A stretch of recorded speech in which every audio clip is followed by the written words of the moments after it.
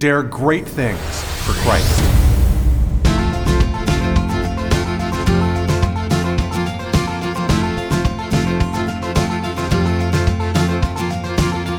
Christ calls us to dare great things. In the marketplace, as well as in the mission field, there has never been a time like the present for the spirit of the Catholic entrepreneur. Now is the time for men and women of great courage and great vision to engage our church and our culture. Now is the time to dare great things. And here is your host as we dare great things, Father Nathan Cromley, the president and founder of the St. John Institute. Anyone who takes the time to study the life of St. Paul can't help but admire the man's endurance, energy, and determination in the service of Jesus Christ. Indeed, his life seems so spectacular and his exploits so amazing that many people feel they can never imitate him. But a closer reading of his writings reveals his secret. God's strength was revealed in his weakness. How did St. Paul leverage his weakness to allow Christ to reveal his strength? And what does that mean for us as we try to follow Christ as leaders today? All right, everybody, so I want to take you right into the heart of what I think is the secret of St. Paul's entire life. If St. Paul is such a great saint, and of course he is, what's the secret? What did he know and how did he get there, right? Because if we can, of course, bottle that, well, wouldn't that be wonderful to apply that to our own life? Maybe if a guy like St. Paul could actually become one of the greatest saints of all time and one of the chief protagonists of Christianity, even though he was against Jesus Christ and did terrible things to the church, I mean, if a guy like him can become a saint, then you and I stand a chance as well. As a matter of fact, we stand a good chance. But what was the secret? Because how could you take a guy with a past like his and an intense character like his who had hurt so many people? I mean, we're talking thousands of people whose lives were grievously damaged by St. Paul, to the point that you couldn't imagine him walking around without, having a reputation amongst all the Christians whose lives he had impacted towards the negative.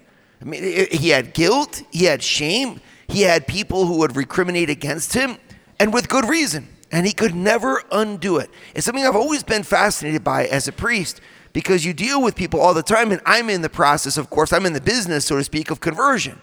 I'm in the business of helping people to move forward with their lives. And it's like a mystery to me why God won't let us go backwards.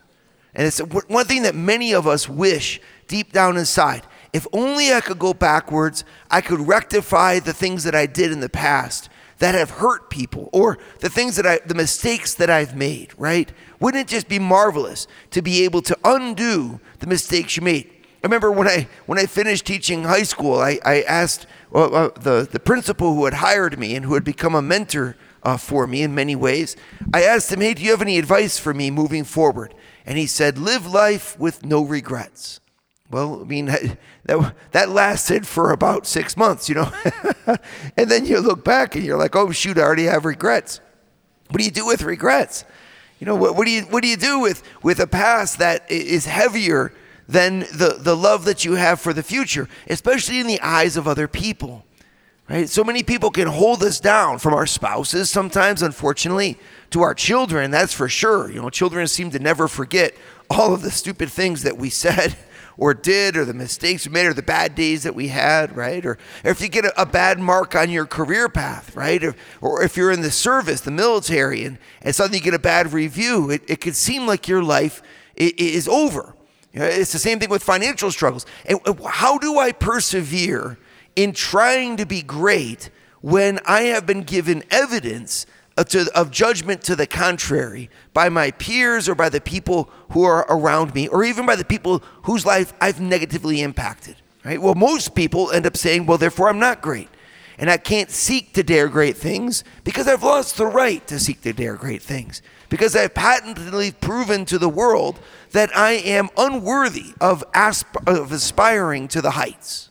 Well, just remember that as soon as you say that, you kind of put yourself off on the side of the Christian message. You miss the point of what Christianity is. Because Christianity is a place which gives heaven to the good thief hanging on the cross next to Christ, who had lived a bad life. and yet who made faith in the saving power of Jesus and his love for him, allowed himself to hope again for goodness in his life, and was granted access to the kingdom of heaven. The good thief, right? If the good thief can do it, if St. Paul can do it, well, then why can't we? Well, what a lot of us do is we say, well, we can do it, Father Nathan, but just at a purely spiritual level. So I'm gonna keep my mouth shut while on earth because I've proven to everybody that I said, bad things in the past. I don't want to be a hypocrite and aspire to live the life of holiness on earth that I could when I've shown everybody that I'm just mediocre. And we stay in these little cages that we've built for ourselves. It's amazing. It's like the devil doesn't even have to try to keep you down. You've already sentenced yourself to prison, and you put yourself there forever. And it's because, what I've done in the past can't be undone. And then in walks St. Paul, who has an incredible past, and yet immediately upon his conversion, begins to preach the gospel of Jesus Christ in the midst of the same people he had been sent to arrest. Look what it says. This is Acts chapter 10. Saul spent several days with the disciples in Damascus. At once he began to preach in the synagogues that Jesus is the Son of God. At once, right? It means immediately. This is incredible. And he starts, it's to the point where he puts his life in jeopardy for Christ.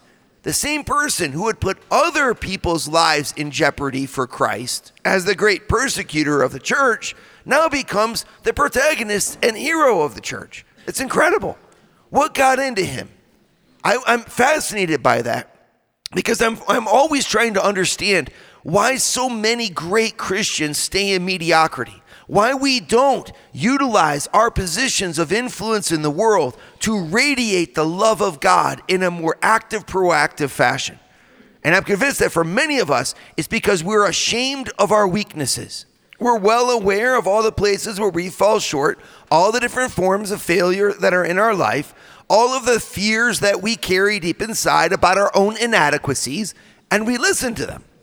So instead of going through the difficulties that we have and meeting the challenge of personal sanctification and even expressing ourselves despite ourselves, we instead allow ourselves to become our biggest obstacle. And we say, because of my fears and because of the opinions of others and because of the past that I have and because I'm aware of my own weaknesses, I will stop letting the light shine. And we do one of two things. Either we succumb to patterns of darkness and we allow the world to start to tell us how we should behave and what we should do, and we abandon the faith that has been passed on to us, the faith of God, and we adopt the opinions and lifestyles of non-believers, or we just grow silent. And we allow what happens outside of us to continue happening. We don't go towards the people in our family that need conversion. We don't say anything to our friends. We don't volunteer. We don't found new things. We don't even donate to places that need our support in order to fight the good fight. No, we just live lives of quiet mediocrity. But whenever we do that, it's not firstly ourselves that suffer.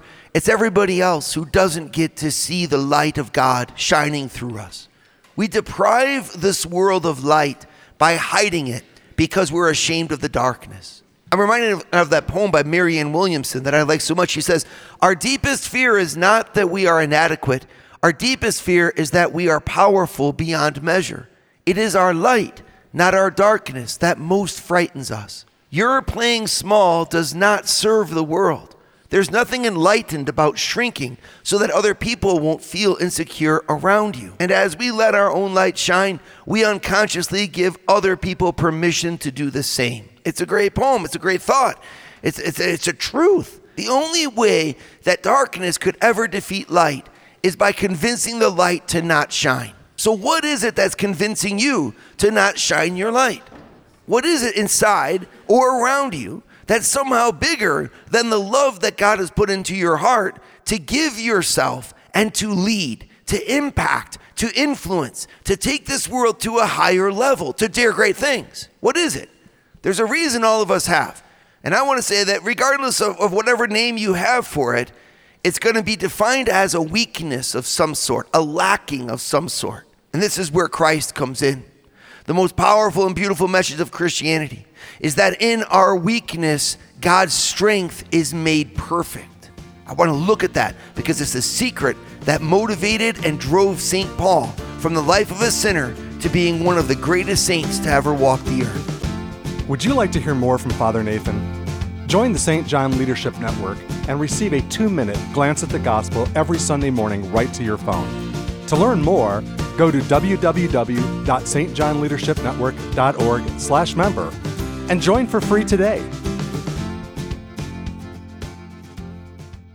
All right, I want you to open your Bibles with me to 2 Corinthians chapter 11 and 2 Corinthians chapter 12. It's a really unique spot where St. Paul goes on to describe his own personal journey. And he says in 2 Corinthians 11 that he doesn't want to do that. He's like, this is really silly. I feel like I'm boasting. But since I feel the need to prove myself to you, let me tell you of what God has done in my life. And he goes on to describe all of the ways that St. Paul has proven himself as an apostle of Jesus Christ. And it's rather astounding, right? He was given 195 whippings. He was beaten with rods 3 times. He was even stoned 1 time and left for dead on the desert floor. He was shipwrecked. He was constantly in motion. He was threatened in so many different ways for his life. When you read the Acts of the Apostles, you're astounded to read that the man was being beaten regularly by crowds. Riots would form. Cities would kick him out. He had to run away. He was alone in many different ways, left without support. And yet St. Paul persevered through it all. So you read all that and you say, oh my goodness, this man is absolutely amazing. He's a lion for God and we all admire him. But then we look at our own life and we say, oh gosh, I can't even coach a soccer team. You know? Or it's just too much for me to seem to have my children sit down at table for dinner. Let alone, manage my people in a way that's life-giving for each one of them. I got personality conflicts, people that I don't like, people that are jealous of people. So instead of me working with my team and my business as if I was an apostle of Christ to really bring peace and harmony and to develop all of my people, well, I end up succumbing to the ways of the world, and I'm just as bad as the rest of them. And everyone knows all of my failures as a leader. Everyone knows my insecurities, that I am averse to conflict, that I don't have vision, that I run away from discipline, that I hide my own mistakes while being really tough on the mistakes of everyone around me. Or all those different things that can haunt us. We look at our life and we look at St. Paul's, we say, my goodness, Paul is so great and I am so utterly mediocre. There is no way I could imitate him. And then you turn the page in the Bible to chapter 12, where St. Paul, the very next chapter, explains the secret for his success. It's in 2 Corinthians chapter 12, verses 7 and following, where he says, lest I become conceited, a thorn in my flesh was given me, an angel of Satan to beat me, so that I might not become conceited. 3 times I begged the Lord that it might depart from me. And he said to me, my grace is enough for you, because power is made perfect in weakness. Therefore, all the more will I boast of my weakness, so that the power of Christ may rest upon me. And I glory in the insults and hardships and persecutions and difficulties for the sake of Christ. For when I am weak, then I am strong. It's quite a passage. It's an amazing passage. And I think it's really the heart of the secret of St. Paul's leadership. It's that his leadership is one where he surrenders his own weakness to the strength of Christ. So there's 2 words here that are at play, right? The first is this word weakness. The actual Greek word that Paul writes is asthenia. And asthenia is a really unique expression because it doesn't mean something positive, like I have a blemish or I have a fault. It means that I don't have the strength that I should. So asthenia is almost like a creaking floorboard, right? Or like on the skin of a piece of fruit where you push on it and then suddenly it goes soft, right? That's an asthenia, right? So Paul says in those areas where I should be something, but I'm not, that's the place where Christ displays his power. So the power that he's referring to there is the Greek word dunamos. Dunamos is the same word we use for dynamite, for example, right? But what dunamos properly means in Greek is the natural strength of something, the force that's in anything according to its nature. So the dunamos of wood is to be able to hold weight without snapping. The dunamos of a plant is to be able to grow and bear fruit. And the dunamos of a heart is to be able to love, right? The dunamos of an eye is to be able to see. And so the dunamos of Christ, of course, is an amazing thing to contemplate. What does Jesus Christ, by his divinity, have inside of him?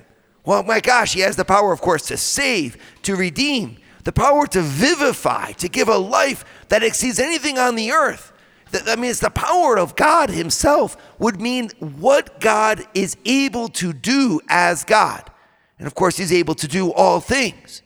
Well, what Paul is saying here is that Jesus told him personally, Paul, my strength, my dunamos of God is made perfect in your asthenia, in your weakness, in where you don't have the strength and what you're lacking.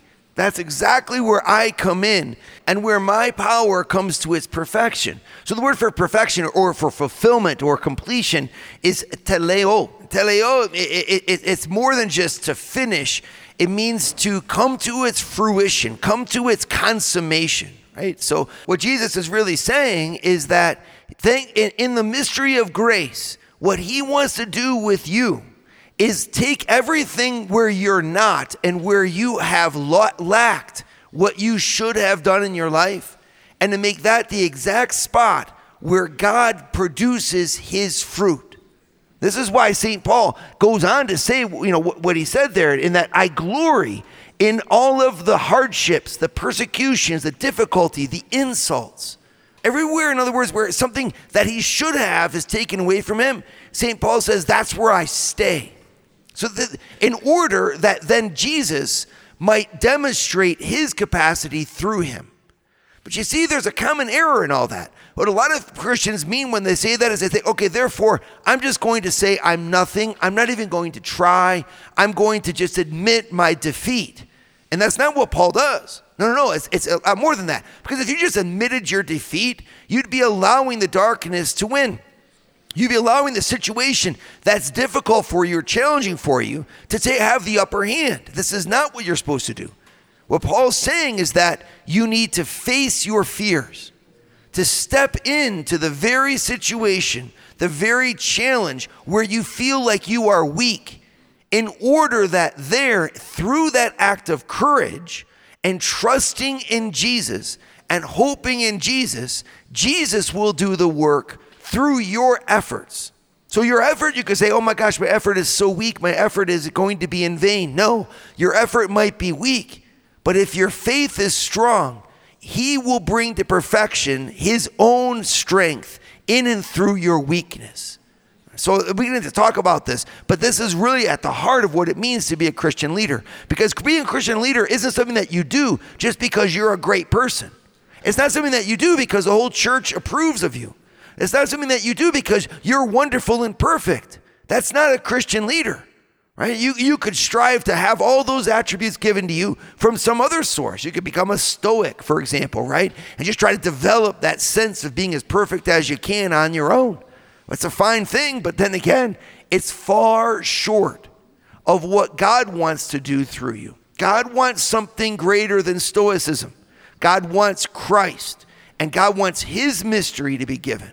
And he has foreordained it and worked it out, that our religion gives the greatness of God through our own weakness. When we face that weakness and display the love of God through it anyway. And that requires from us an outstanding amount of courage, bravery, the ability to stand in Christ despite the mockery of the crowds, despite the lack of substance in terms of your reputation. It means that we got to walk on water. There are times in our life where everything's going great, and there are times when our Lord is walking on the waves. We follow him when he's on the land, and we follow him when he's on the waves, so that when he's lifted up into the air on the cross, we'll follow him there too. Then we'll follow him into the tomb, and then we'll follow him out of the tomb, and we'll follow him to the right hand of God. Our life is to let Christ lead us. And whenever we follow him, we're standing on the rock. When we follow him, we have the strength. but it won't be without the courage and bravery of those who determine to trust in him alone and to let his strength be theirs. Would you like to start your Thursday mornings with a scriptural leadership lesson? Join the St. John Leadership Network, where Father Nathan hosts a 30-minute call at 6:30 a.m. in all 4 U.S. time zones.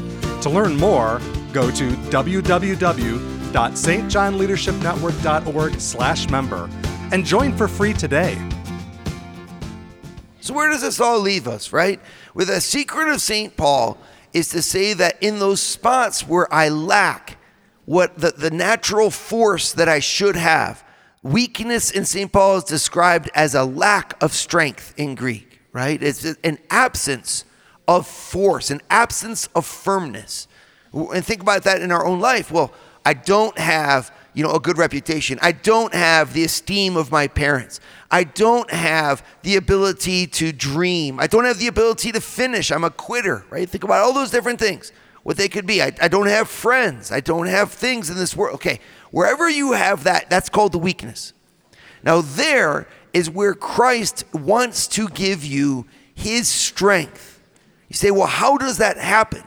And in the text that I read to you there in 2 Corinthians chapter 12, St. Paul says that our Lord told him that is found in his grace. In the Greek, it's charis, right? Which means the gift, in the gift. Well, where do I find that gift? Well, the idea here is that when he says my grace is enough for you, what he's sharing with us is the gift of his presence, the gift of his life in our souls, the gift of the Holy Spirit is where we're going to find that his power shines through our weakness. And so for us, practically, this means that we who are leading in Christ need to cultivate our life of prayer and union with him. And I know that this is a challenge because it competes with our time, it competes with our energies. But it's really, my question to you is, what are you trying to accomplish with your life anyway? Right? When you have to prioritize, you got so much time in your life. When will I start to read my Bible? When will I start to say my prayers, right? It's almost like dieting.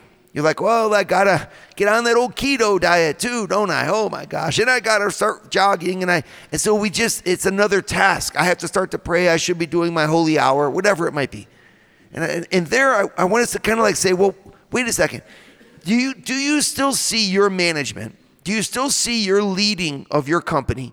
Do you still see, your influence in the world as something that you're doing apart from God? Most people do. Most people are like, okay, I got my spirituality. That's because I love God, and my grandma was Catholic, so she taught me how to say the rosary, and so I'm trying to, make grandma happy, whatever.